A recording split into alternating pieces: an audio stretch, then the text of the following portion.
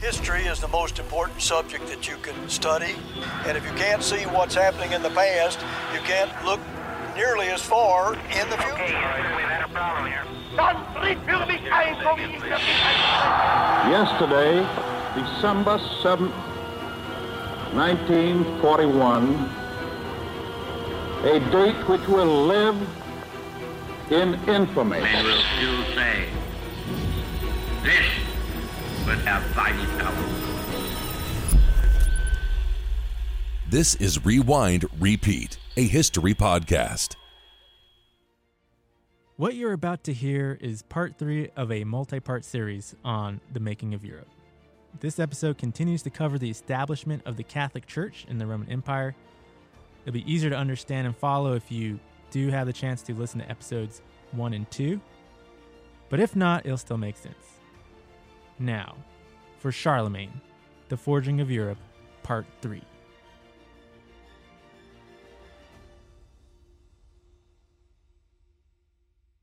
As the sole emperor, Constantine faces the same issues Diocletian did before him.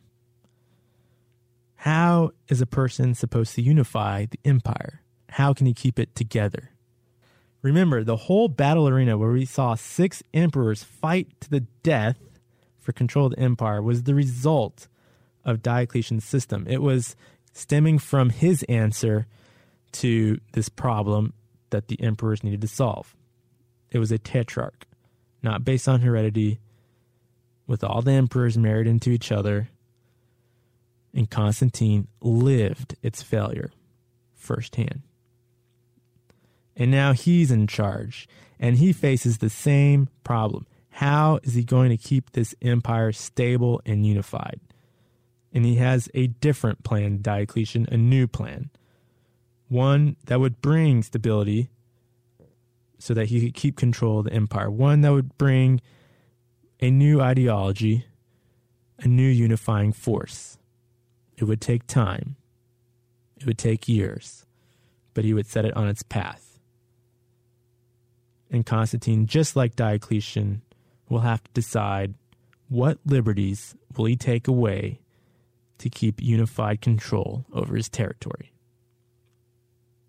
Constantine is going to enter into a relationship with an institution that's been growing in power, and by partnering with it, build a new pillar of the Roman Empire. That institution is the Catholic Church.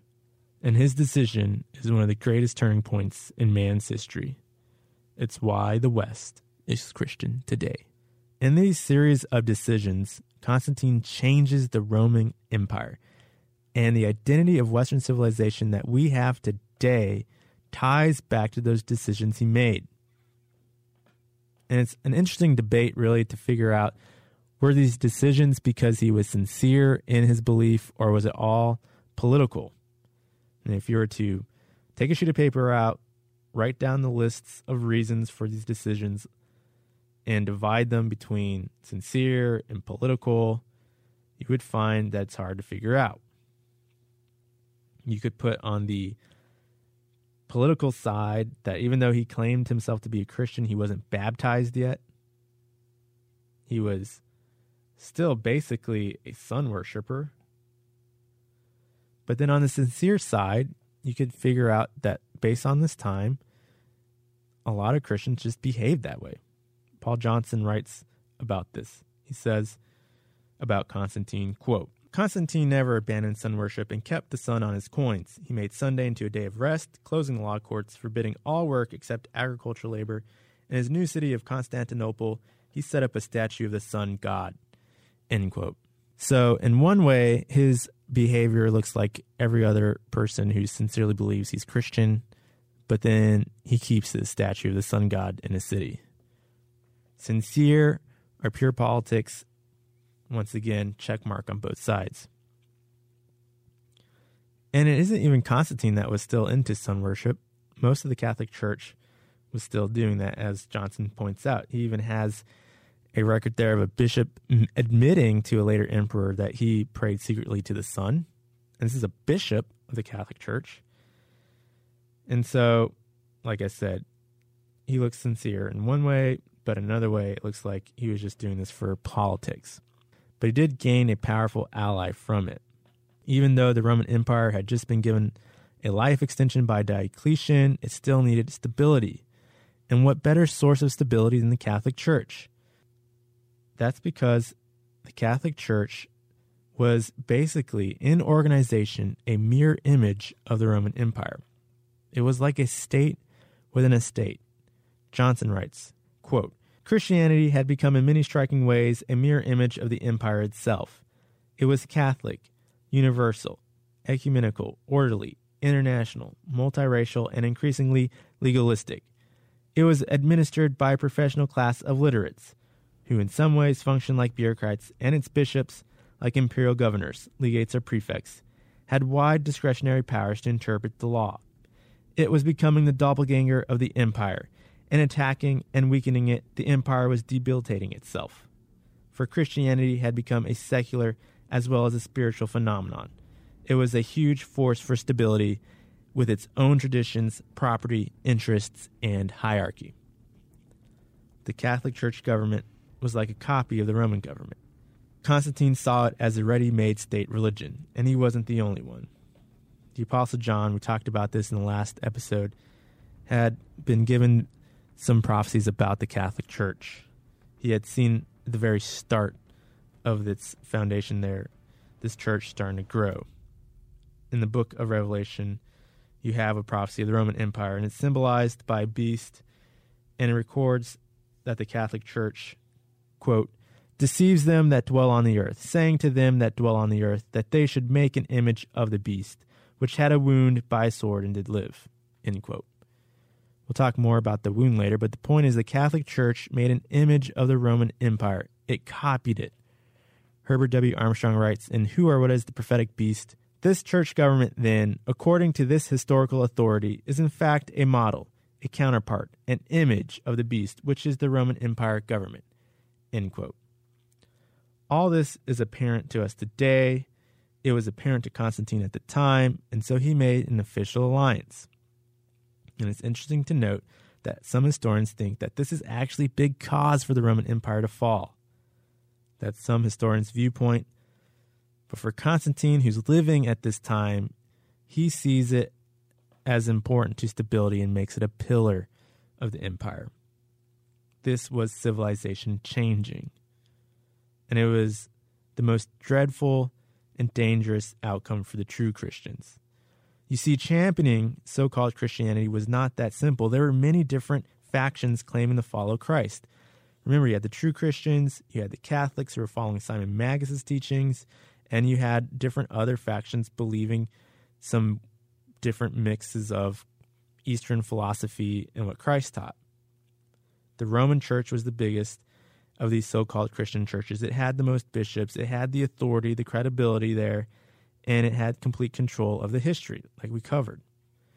It had more property, it had more wealth, it was headquartered in Rome, it had the best connections, but it didn't have total dominance yet. Constantine's decision, though, puts the Catholic Church on the path to dominate. Constantine's decision makes him more secure in his throne.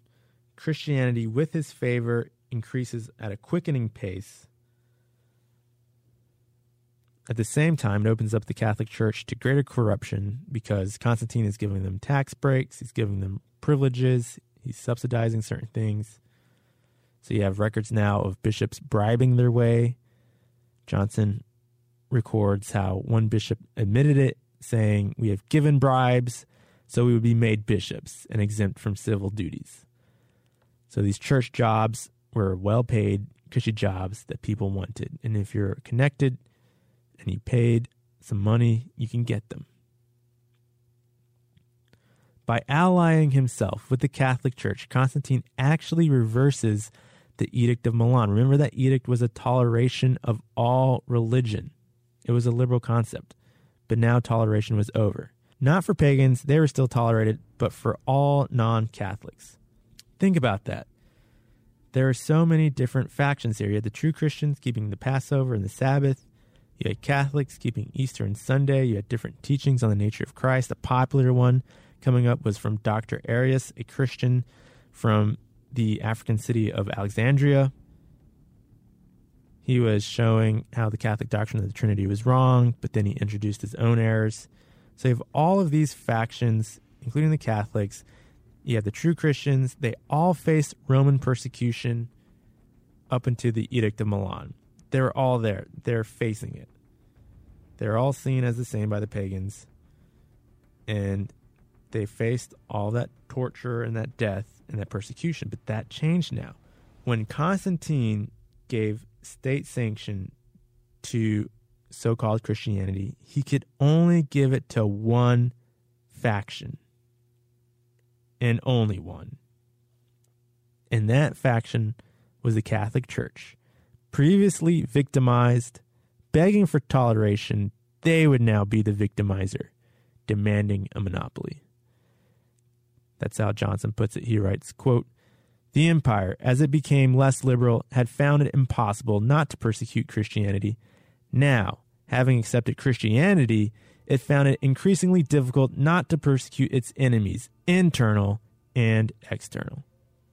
And this is where you see Constantine's decision might have actually been purely political. Johnson writes, quote, "One of his main reasons for tolerating Christianity may have been that it gave himself and the state the opportunity to control the church's policy on orthodoxy and the treatment of heterodoxy. Of course, Constantine was not concerned with doctrinal truth. So far as was possible, he wanted the church to be universalist and inclusive," end quote. So at first, Constantine wanted everyone to be accepting and get along. He didn't realize there were so many factions about this. He even threatened a Catholic bishop with exile for not bringing everyone in his church there. He basically thought like a pagan. To pagan, doctrinal differences were just points of discussions, but it was not the same for so-called Christians and true Christians. There is also some split because of earlier persecution as well over how the so-called Christians and Christians dealt with the persecution. There's a problem in North Africa Constantine got involved with. The Catholic Church there was split on how the bishops and some of the lay members dealt with that state persecution. Remember, all across the empire, you had some collaborate, you had some flee, and you had some who held their ground and they died. When that persecution was lifted, there were some bitter people there. Why did some survive and collaborate when others chose death? Augustine records a Catholic under interrogation on this subject, and I thought it's kind of interesting to share. It says, quote, this is actually coming from a guy facing a Catholic court about how he handled the persecution. Quote, "Do you think I am frightened of you like the rest? What have you done? You were forced by the curator and the soldiers to give up the sacred books. How did you come to be set free by them? Unless you surrendered something, or ordered it to be surrendered. They did not let you go by chance. Yes, I did kill, and I intend to kill those who act against me. So do not now provoke me to say anything more. You know that I interfere with nobody's affairs." End quote. That was in North Africa, and they had been trying to break away from the Roman Empire, actually, in that crazy time period when there was 6 emperors. They actually did break away for a time. It took a while for them to get brought back in, but they were. And when they were brought back in, the North Africans, they wanted a different bishop, one who hadn't capitulated to the state. But that bishop refused to leave. The North Africans appealed to Constantine. Constantine says the bishop keeps his office. And so the North African clergy is horrified now. The Catholic Church is allied with Constantine.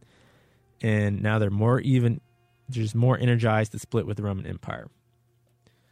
So Constantine had to deal with the fallout of his decision. By aligning the empire with the Catholic Church, any split in the Catholic Church was a rebellion against the empire. It was an affront to his power. Toleration of religion, it had to be reversed.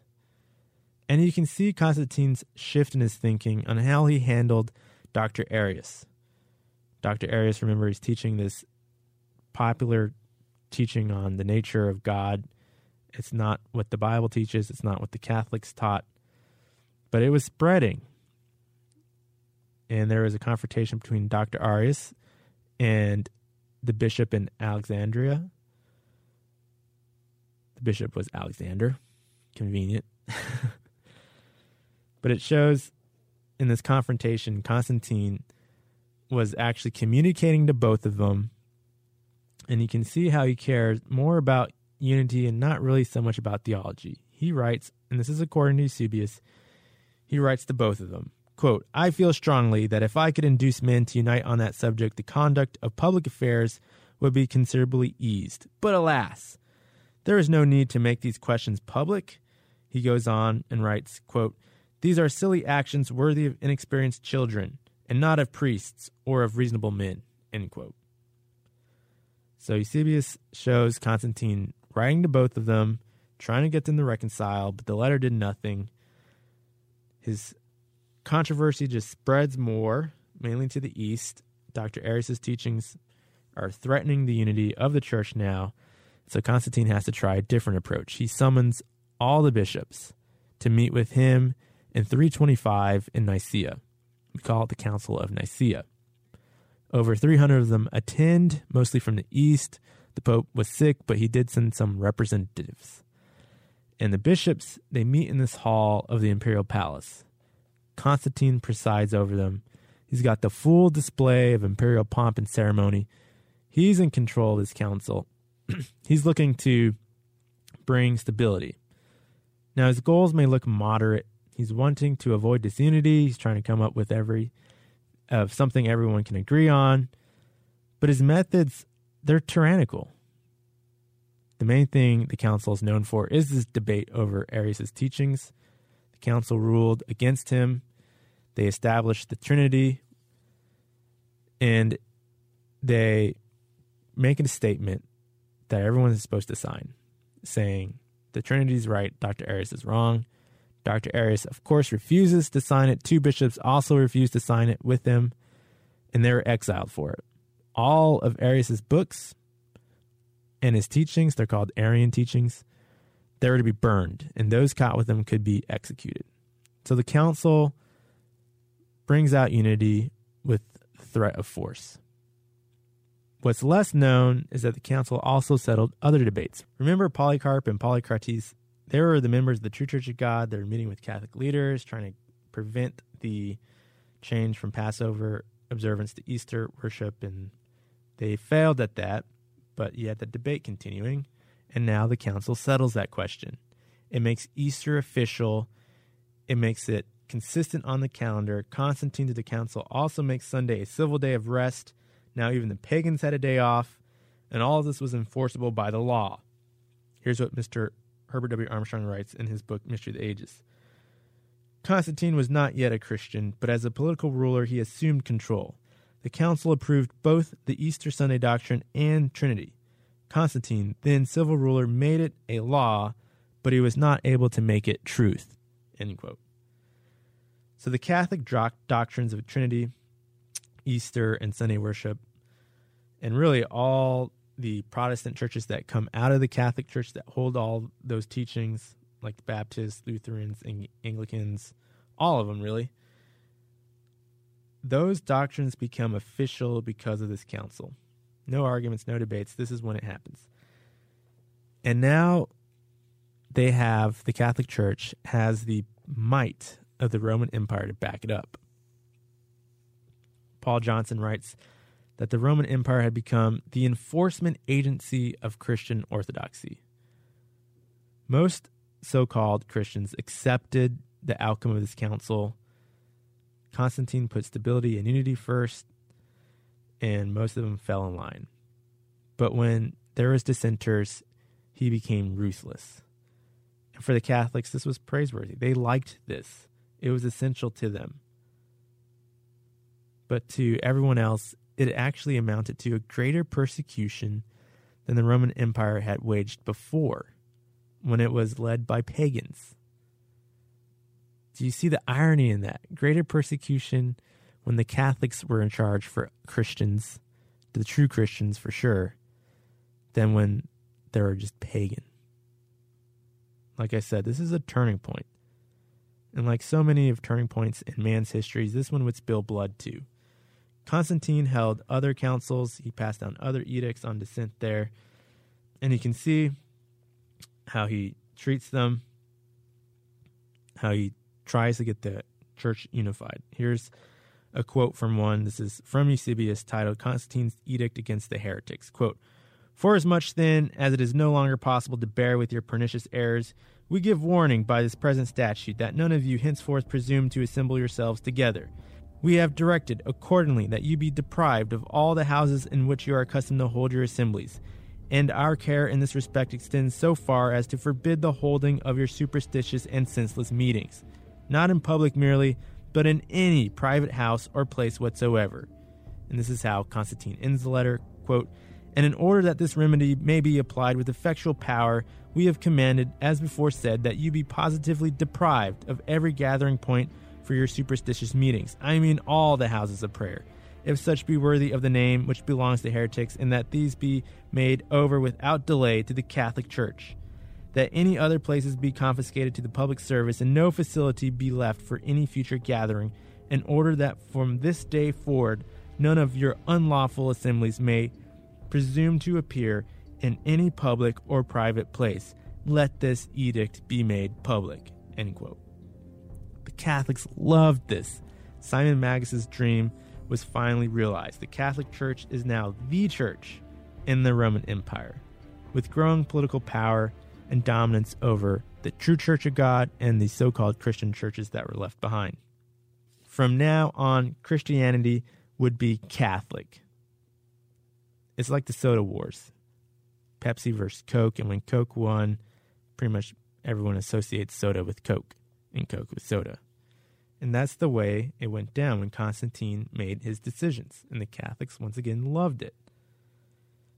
Constantine was bringing order not just to the empire, but to the Catholic Church. And many people, including Eusebius, they saw this as a good thing. Division was being handled and disappearing. Paganism would disappear. But look at the cost. Durant summarizes this writing in his book, quote, "The council signalized the conviction of the ecclesiastical majority that the organization and survival of the church required a certain fixity of doctrine, and in final effect it achieved that practical unanimity of basic belief which gave the medieval church its Catholic name. At the same time, it marked the replacement of paganism with Christianity as the religious expression and support of the Roman Empire, and committed Constantine to a more definite alliance with Christianity than ever before. A new civilization, based on a new religion, would now rise over the ruins of an exhausted culture and a dying creed. The Middle Ages had begun." End quote. You know, we have another name for the Middle Ages. We call it the Dark Ages. By bringing order to his empire, Constantine launched the Catholic Church to unprecedented power and brought in a new era that would ultimately lead to stagnation of freedom and learning. And the true church would be almost totally lost to history. There's no more Polycarps, no more Polycrates. The debates are done. You can't debate when there's a death penalty hanging over you. It was tribulation for the true Church of God. John records this in a prophecy in the book of Revelation, quote, "Fear none of those things which you shall suffer. Behold, the devil shall cast some of you into prison, that you may be tried, and you shall have tribulation 10 days. Be you faithful unto death, and I will give you a crown of life." End quote. The true Church of God faced its greatest persecution yet, and it came from people claiming to follow Christ. The Catholic Church called for violence to solve their problems. Because the Catholic Church's use of violence in later history is so well known, like the Crusades, the Inquisition, its wars during the Protestant Reformation, it can be hard to understand just how big of a change this was at that time. This was the first time the Catholic Church could enforce its decrees with the threat of force. It didn't have its own troops. Instead, the state would do its bidding. It was a foreshadow of worse things to come. This was a huge change, and it was a foreshadow of things to come. Constantine laid the groundwork for the Catholic Church to grow in even greater power. It received privileges no other institutions did, and even with this minority, it could grow into a majority. And Constantine, while he was alive, was firmly in charge. He called the council, he moderated the decisions, he decided on the action. But this was based on his personal power and prestige, and not many emperors after him could corral the church like he could. Constantine, when faced with the choice of unity through tyranny or division through liberty, chose tyranny, just like Diocletian did earlier. After this council, he goes on to enjoy the spoils of the empire he won. He builds a new capital, so Rome is still waning, but the Catholic Church was steadily growing. In 337, in his 30th year of reign, he's 64, near death, Constantine finally asks to be baptized as a Christian. So this is when he's finally baptized. Another decision here makes it hard to know how sincere he was, but maybe he was sincere. Maybe he wanted to make absolutely sure that his sins were forgiven right before he died. He knew he had a lot to be forgiven of. Either way, he allied the Roman Empire with the church, and once that decision was made, it was pretty much impossible to undo. And there was an emperor who tried later on, but it was not successful. The Catholic Church was there, it was growing, it was incorporated into the state now. It was a turning point. And regardless of the growth of Christianity as a trend, Constantine was the one that made the decision, and he chose how to carry out the alliance. And even with that persecution, he's still held as a great emperor. As Durant says, the empire lived on because of Diocletian and Constantine. When it lived on, he's saying only about the eastern part of the empire. We later call it the Byzantine Empire. The Western Empire did live on, but not for that long. Here's how Durant puts Constantine's reign as, quote, "He was a masterly general, a remarkable administrator, a superlative statesman. He inherited and completed the restorative work of Diocletian. Through them, the empire lived 1,150 years more. He continued the monarchical forms of Aurelian and Diocletian, partly out of ambition and vanity, partly, no doubt, because he believed that absolute rule was demanded by the chaos of times." End quote. That rule, the absolute rule, does have a dark side, though. And that's something we have to keep in mind. It relates back to what we were saying about Charlemagne in the first episode. Durant continues, quote, "His Christianity, beginning his policy, appears to have graduated into sincere conviction. He became the most persistent preacher in his realm, persecuted heretics faithfully, and took God into partnership at every step. Wiser than Diocletian, he gave new life to an aging empire by associating it with a young religion, a vigorous organization, a fresh morality. By his aid, Christianity became a state as well as a church, in the mold for 14 centuries of European life and thought. Perhaps, if we accept Augustus, the grateful church was right in naming him the greatest of emperors." End quote. So Catholicism became a state. It was a state controlled by Constantine at the time, but this state never intended to be totally dependent on the empire, or even just a subset of the empire. The Catholic Church wanted to become a fully independent state, ruling the empire above all other states. And we'll see in the future it did achieve that. And it would last longer than the Roman Empire. It would dominate future revivals of the Roman Empire. And this state would persecute its enemies with bloody enthusiasm. It wasn't too much later, in 390, that a Roman emperor, Theodosius, massacred a stadium of people, 7,000 men, women, and children. And you can see how the Catholic Church's power was increasing.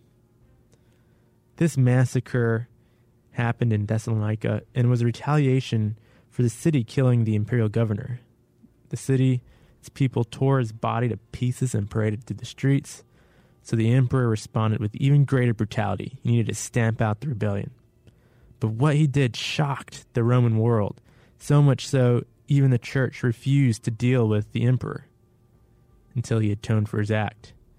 Now, Theodosius at first refused to lower the prestige of his office, to be publicly humiliated, but the Catholic Church would not back down. And eventually, the emperor stripped himself of all his insignia, entered the cathedral in Milan as a humble penitent, begging forgiveness. The church triumphed over the emperor. It was a historic victory. And like I said, it shows the growing power of the Catholic Church, who just a short while ago was controlled by Constantine, but now was able to publicly humiliate an emperor. Interestingly, Theodosius was also the last emperor to rule a united Roman Empire until we see it with Justinian. He died in 395. Empire gets split with his sons. Seems to be the usual thing. That's what Constantine did as well. But his children, Theodosius' children, were pretty young and were not up for the task. And so the collapse started happening in the West. Now, the Roman Empire, with that East-West personality split, you have to remember the East was far richer. It was tied into a robust trading system. It had a strong currency, and so it could afford to pay regular armies and hold on to its territory. But it was a different story in the West. It was up to basically the competency of the emperor there to keep it alive. Emperors like Theodosius were using mostly Germanic armies to defend the empire now, so it was Germans defending Romans against other Germans. But after Theodosius, the empire stopped paying these Germanic allies, and so any one of those tribes, once again, if you have an ambitious leader, a nice warlord, what's stopping him from carving out a piece of the empire? And you see that with tribes like the Goths. And they were also facing pressure from the Huns in the east as well. By this point, I know I've called them barbarians, but these Germanic tribes were civilized enough to admire Roman civilization. And in fact, when they were carving out their empires, they weren't trying to destroy it. They were trying to take over that Roman system. The fall of the Roman Empire covers a lot of time and is the subject of much debate.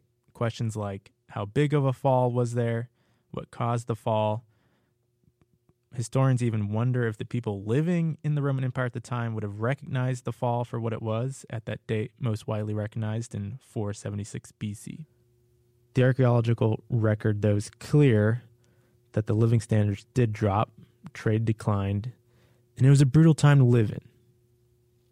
Like I said, there's a lot of history on this, and I'm not going to get into that for the purpose of this podcast, though. It's important to note that there were successive Germanic tribes that overran the Roman Empire. There was the Vandals in 455. There's Ottokar next after that, a Germanic warrior, set himself up as king in Rome there. His kingdom was conquered by Theodoric and Ostrogoth, whose kingdom lasted until 554, when an Eastern emperor, Justinian, came along and united East and West once again. That took Justinian 18 years of war, and it devastated Italy in the process. But by doing so, he restored the Roman Empire and did all of that with the help of the Catholic Church. Once again, you have this relationship between these two organisms feeding off each other to strengthen each other. Will Durant writes that the war in which Justinian united East and West ruined Italy. Rome itself was captured 5 times, besieged 3 times. The population was starved in that process. The city was looted. Its population fell from 1 million to 40,000. Half of that 40,000 was supported by the Catholic Church. Milan, that city of Roman government there, was destroyed. Much of its population wiped out, at least one time there. Hundreds of towns. One region on the east coast of Italy saw 50,000 of its people die of starvation during those 18 years. You even see kind of a death blow to the Roman aristocracy. Shortly after that, you don't hear of the Roman Senate anymore. Gone or the great aqueducts, the baths, the statues. Rome was in ruins. But the church is still there. Italy may not have been what it once was, but Rome was still an important symbolic symbol. It was important to everyone. And the Catholic Church made sure that this symbol would endure. Now, this destruction of Italy and the overrunning by Germanic tribes was actually prophesied in the Bible. Once again, a vision given to Apostle John, and he records it in the book of Revelation. Quote, "A beast rose up out of the sea, having 7 heads and 10 horns, and upon his horns 10 crowns, and upon his heads the name of blasphemy. And the beast, which I saw, was like unto a leopard, and his feet were as the feet of a bear, and his mouth as the mouth of a lion. And the dragon gave him his power, and his seat, and great authority." End quote. This beast with 7 heads is the Roman Empire, as mentioned before, and it existed in John's day. The 10 horns are 10 successive governments that come out of the Roman Empire ruling its territory. The vision continues, quote, "And I saw one of his heads as it were wounded to death, and his deadly wound was healed, and all the world wondered after the beast." End quote. So the Roman Empire was wounded near to death. We saw that with the Germanic tribes taking over, but then it was healed by Justinian when he united East and West again. Here's what Herbert W. Armstrong writes in the different book, It's Who or What is the Prophetic Beast? He writes, quote, "The Roman Empire in northern Africa was overrun by the Vandals, who sacked Rome in 455. Then, in 476, Ottokar set up his government at Rome, called the Heruli. But it did not heal the deadly wound, for this was a government in Rome. It was not a Roman government, but one of foreign barbarians. Then there was the kingdom of the Ostrogoths, 493 to 554, another outside foreign people who ruled in the territory, but they were driven out of Italy and disappeared." End quote. That's the wound in that vision there. And it's healed. Those Germanic tribes were driven out by Justinian, who, by doing so, healed the wound and restored the empire. Now, Justinian was a man of great ambition and drive. It helped for him to be able to unite East and West by inheriting a full treasury, and he put that money to great work to achieve his aims. We don't have too much time to get into him, but it's another demonstration of remarkable things a person can do when they're driven with ambition and given the ability to act there. Armstrong continues, quote, "In AD 554, Justinian, emperor of the East, from Constantinople, set up his government through an imperial legate at Ravenna, Italy, and brought about what is known as the imperial restoration of the empire." End quote. So you have a new capital here in Italy. They moved the government from Milan to Ravenna. And it's important to note that while this is going on, the Catholic Church is actually becoming more integral to Europe. You see, while the Roman state was collapsing, while the Germanic tribes were overrunning it, the Catholic state, its institutions, were actually replacing it. While the invading Germanic tribes were Arian Christians, so considered by the Catholics as heretics, these tribes still kept the Catholic Church, for the most part, alone. They're able to work out some kind of relationship with them, even though from time to time, cities and churches would get destroyed. But the Germanic tribes worked with the Catholic Church. Paul Johnson writes in his book, quote, "In the cities and towns, bishops provided the natural element of stability and local leadership. They were identified with conservation of the worthwhile past, continuity in administration, and the Roman tradition of peace and order. These were attractive characteristics in Gothic eyes, too. Of course, there was some fighting. A number of Catholic Roman cities were even destroyed. But most cities survived, with the Catholic bishop as their chief inhabitant and decision-maker. He organized the defenses, ran the market economy, presided over justice, negotiated with other cities and rulers. Who were these bishops? They were, of course, chiefly members of the old Roman ruling class, aristocratic landowning, and official Roman families had been infiltrating the upper echelons of the church since the 4th century, perhaps even before, end quote. The Catholic Church was keeping the government order alive, maybe not in name, but they were doing it in practice. And so the Germanic tribes kept the Catholic Church going as well. And while the Catholic Church's power was checked by them at the time, the influence was still there.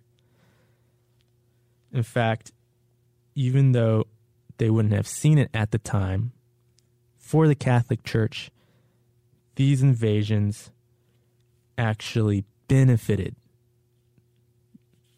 You see, the Germans, when they invaded, weakened the link between the Roman governments in the West and the East. And now that they broke that link with the East, and now Justinian restores it for a time, what that means is there's really no government that the Catholic Church has to submit to anymore. The Roman emperor in the East wasn't able to control them the way Constantine was able to. You can see the difference when you compare the bishop at Constantinople. That bishop was firmly under the thumb of the Byzantine emperor. The church in the East pretty much was always a servant of the state. But in the Roman Catholic Church in the West, they were able to be free from imperial control. They would be the ones that would come to dominate the state. And that was aided because the Germanic tribes came and broke down that system of government. That's all in the future, though. At the time, the Catholic Church's power is not the same when the Arians are in charge, but their prestige still rose, at least with the remnants of the Roman population in the empire, particularly in the West. Will Durant writes, quote, "But the distance of the Eastern and the weaknesses of the Western rulers left the popes preeminent in Rome, and when, in the face of invasion, both Senate and Emperor fled and civil government collapsed, the popes stood unawed at their posts. Their prestige rapidly rose. The conversion of the Western barbarians immensely extended the authority and influence of the Roman See." End quote. This all ended up helping them. When the Vandals sacked Rome in 455, they actually left the Catholic basilicas of St. Peter and St. Paul and St. John intact. The refugees that managed to get there were kept alive. That made the Catholic Church look good. There's even a pope involved in the negotiations that prevented Attila the Hun from sacking Rome. We don't know exactly what went down, what was offered, but we know a pope was involved. Once again, the Catholic Church looks good. When Justinian comes and revives the Roman Empire, he allies himself with the Roman Catholic Church there, and once again, real power is returned to the Catholic Church. The church had even mirrored that East-West split as the Roman Empire, and as time went on, there's differences in the Eastern churches and the Western churches as different doctrines were taught and customs and traditions diverged. And now that Justinian had revived that Roman Empire, combining the East and West once again, he had to work to unify the church as well. And wouldn't you know, he did it by siding with the papacy. That was a good boon for the Catholic Church there. A lot of this was assisted through the power of law. In fact, really, Justinian is most remembered for the law codes he issued. Loosely, we call them the Code of Justinian, and in it was codified the Catholic Church's power. Durant writes about this, quote, "It acknowledged the ecclesiastical leadership of the Roman Church and ordered all Christian groups to submit to her authority," end quote. So Justinian puts dominance by the Catholic Church into the actual law. And this code became one of the cornerstones of essentially all future law codes of Europe. They all stem from the laws that he issued. And it's amazing to think that the Roman Church's power is cemented in these law codes. And the reason for that, one big reason, is that it was the Roman Catholic Church that wrote the law. Johnson writes, quote, "We have seen then that in this episcopacy led by the senior bishop of Rome, Christianity possessed an effective institution whereby to transmit ideas and procedures from the Roman world to the new, evolving society of barbarian Europe. What, more precisely, were these ideas and procedures? The most important of them centered around the concept and application of law, end quote. So the Catholic Church was writing the laws, and by doing so, they were preserving many aspects of the Roman government and then transmitting them to these new Germanic overlords. And of course, enshrining in those laws their dominance. Johnson continues, quote, much of the first great collection of laws, the mid-5th century Theodosian Code, was of the Church's making. There was, of course, no distinction between secular and ecclesiastical law, and administering and transmitting the one, the Church automatically made known the other, end quote. So for the Catholic Church, this was not separation of church and state. It was a combination. They wrote the law, they put their doctrines in, and they enshrined their dominance in that way. They preserved Roman law there as well. I mean, really, I guess you could say it's like they had a chance to remake the Roman Empire in a Catholic image or through a Catholic filter. And that influence goes in deep into Western civilization at its core. We talked about in the first episode how the Catholic Church was able to take power by controlling history. Now they're taking power by controlling law and the record of it. And as that previous quote showed, it wasn't even just with Justinian. It was with these emperors, and we'll see in the future that was with the Germanic tribes as well. And the law is what Justinian was most known for. But really, what he should be better known for was an intense persecution of Catholic enemies. Just like Constantine, when he allied with the Roman Church, Justinian, when he allied with the Roman Church, persecuted those that opposed Catholic doctrines, including the true Church of God. Justinian sided with the papacy all the time there. And so he renewed the persecution against heretics. And remember, a heretic at this point in time is anyone that is not in the mainstream Catholic belief system. The true Christians were lumped in there as well. They faced renewed violence. And you have some record of this from the historians at the time. One of the most famous historians, scholars really, from the Byzantine city here was Procopius, and he wrote in his Secret History, quote, there are in the whole Roman Empire many rejected doctrines of the Christians, which they are accustomed to call heresies, those of the Montani, the Sabbatini, and all the others which are wont to cause the judgment of man to go astray. All these heretics he commanded to change their earlier beliefs, threatening many things in case of their disobedience, and in particular that it would be impossible for them in the future to hand down their property to their children or other relatives. And many straightway went everywhere from place to place, and tried to compel such persons as they met to change from their ancestral faith. So then, while many were being destroyed by the soldiers, and many even made away with themselves, thinking in their folly that they were doing a most righteous thing, and while the majority of them, leaving their homelands, went into exile, the Montani, whose homes were in Phrygia, shutting themselves up in their own sanctuaries, immediately set their churches on fire, so that they were destroyed together with the buildings in senseless fashion. And consequently, the whole Roman Empire was filled with murder and with exiled men, end quote. So he's describing what Justinian was doing in the persecution, specifically focused on one faction of the Catholic Church here that burnt themselves to death. But you get the picture here that Justinian and the Catholic Church were able to execute their plan of unified Catholic religion on a much larger scale than Justinian could. Remember, in Justinian's time, the Catholic Church was a minority. Now, the Catholic Church is the official dominant religion. And you can see at this point, the persecution, the violence, the deaths are far more numerous.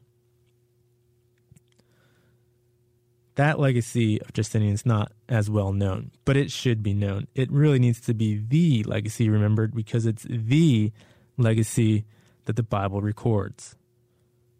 The Bible has a lot to say about what Justinian did with the Catholic Church. In fact, Justinian's revival of the Roman Empire is actually an important beginning point. It's the first time you have a resurrection of the Roman Empire with the Catholic Church at the center of it all, dominating the affairs of the empire. You see this combination come up later over and over. Eventually, it gets the name Holy Roman Empire. At the time, of course, this was not seen as such. But when you look at the history and you look at the way the Bible describes it, you can call this the Holy Roman Empire 1.0, the first iteration of it.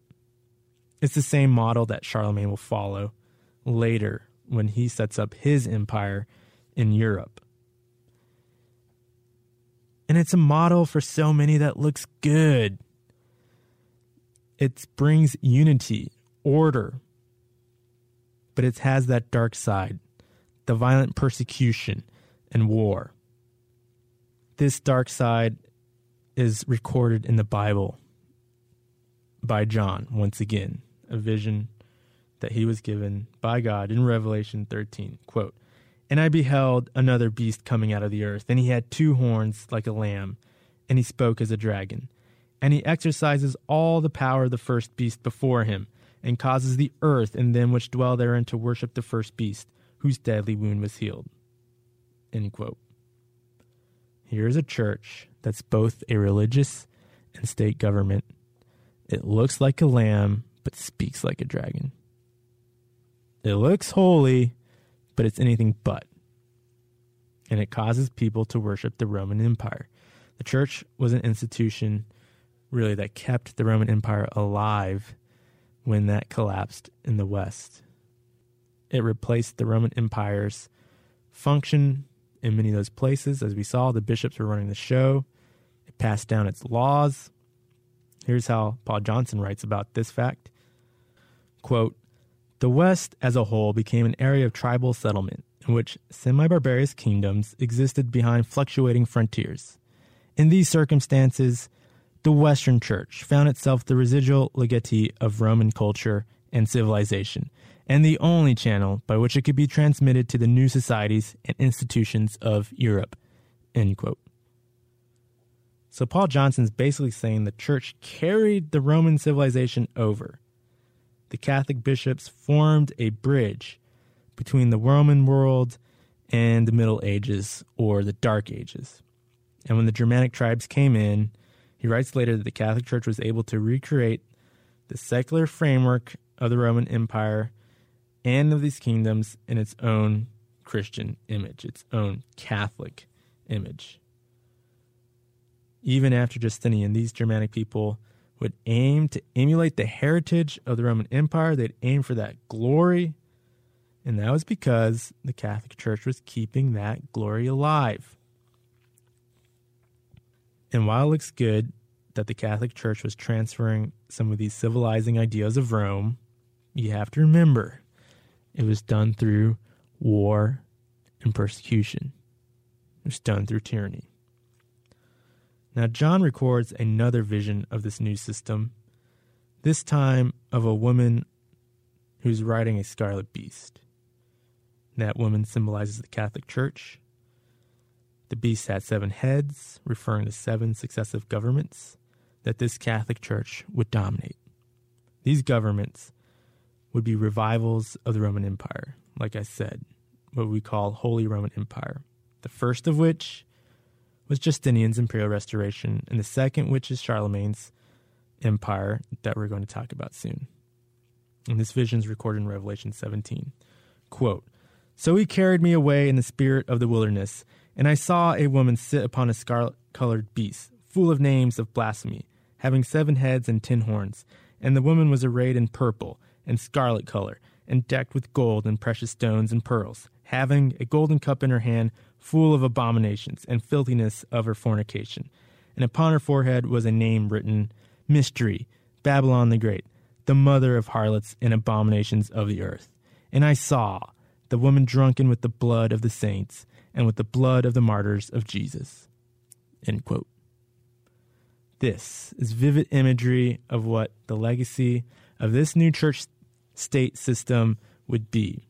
Starting with Justinian, each time this Holy Roman Empire would raise its head, it meant bloody persecution and violent wars. This is the Bible's view of it. Not the one you get in your history classes. Not the view of, oh, how good it looks. Now, the Holy Roman Empire 1.0 was short-lived and lasted only in Justinian's reign. He had spent all the money. His successors couldn't keep the East and West together, and they did what the emperors before Justinian mostly did. They focused on keeping their eastern part together, the richer part, and they let the Germanic tribes do what they wanted in Europe. And it's not like they could stop them anyway. And so the Roman Catholic Church is in trouble again. You have Aryan tribes invading in Europe, and there's one particular tribe, the Lombards, that moved into northern Italy and were threatening the power of the Catholic Church. See, at this point, the Catholic Church owned a lot of property in Italy, and they didn't want to lose any of it. But without an army, the Catholic Church needed a protector. Even though it was legally and ceremonially still tied to the East and that emperor for its protection, there wasn't any help coming anymore. And so the church looked elsewhere. They looked north to a Germanic tribe that united most of what was called Gaul and had the power to protect the church. More importantly, it was a non-Aryan Germanic tribe. Therefore, it was the Catholic Church's only option to turn to. They were the Franks. And by partnering with them, the Roman Empire would rise once again, this time in the heart of Europe, where a new church-state combine would shape Europe's culture and identity to this day. The woman would once again ride the beast.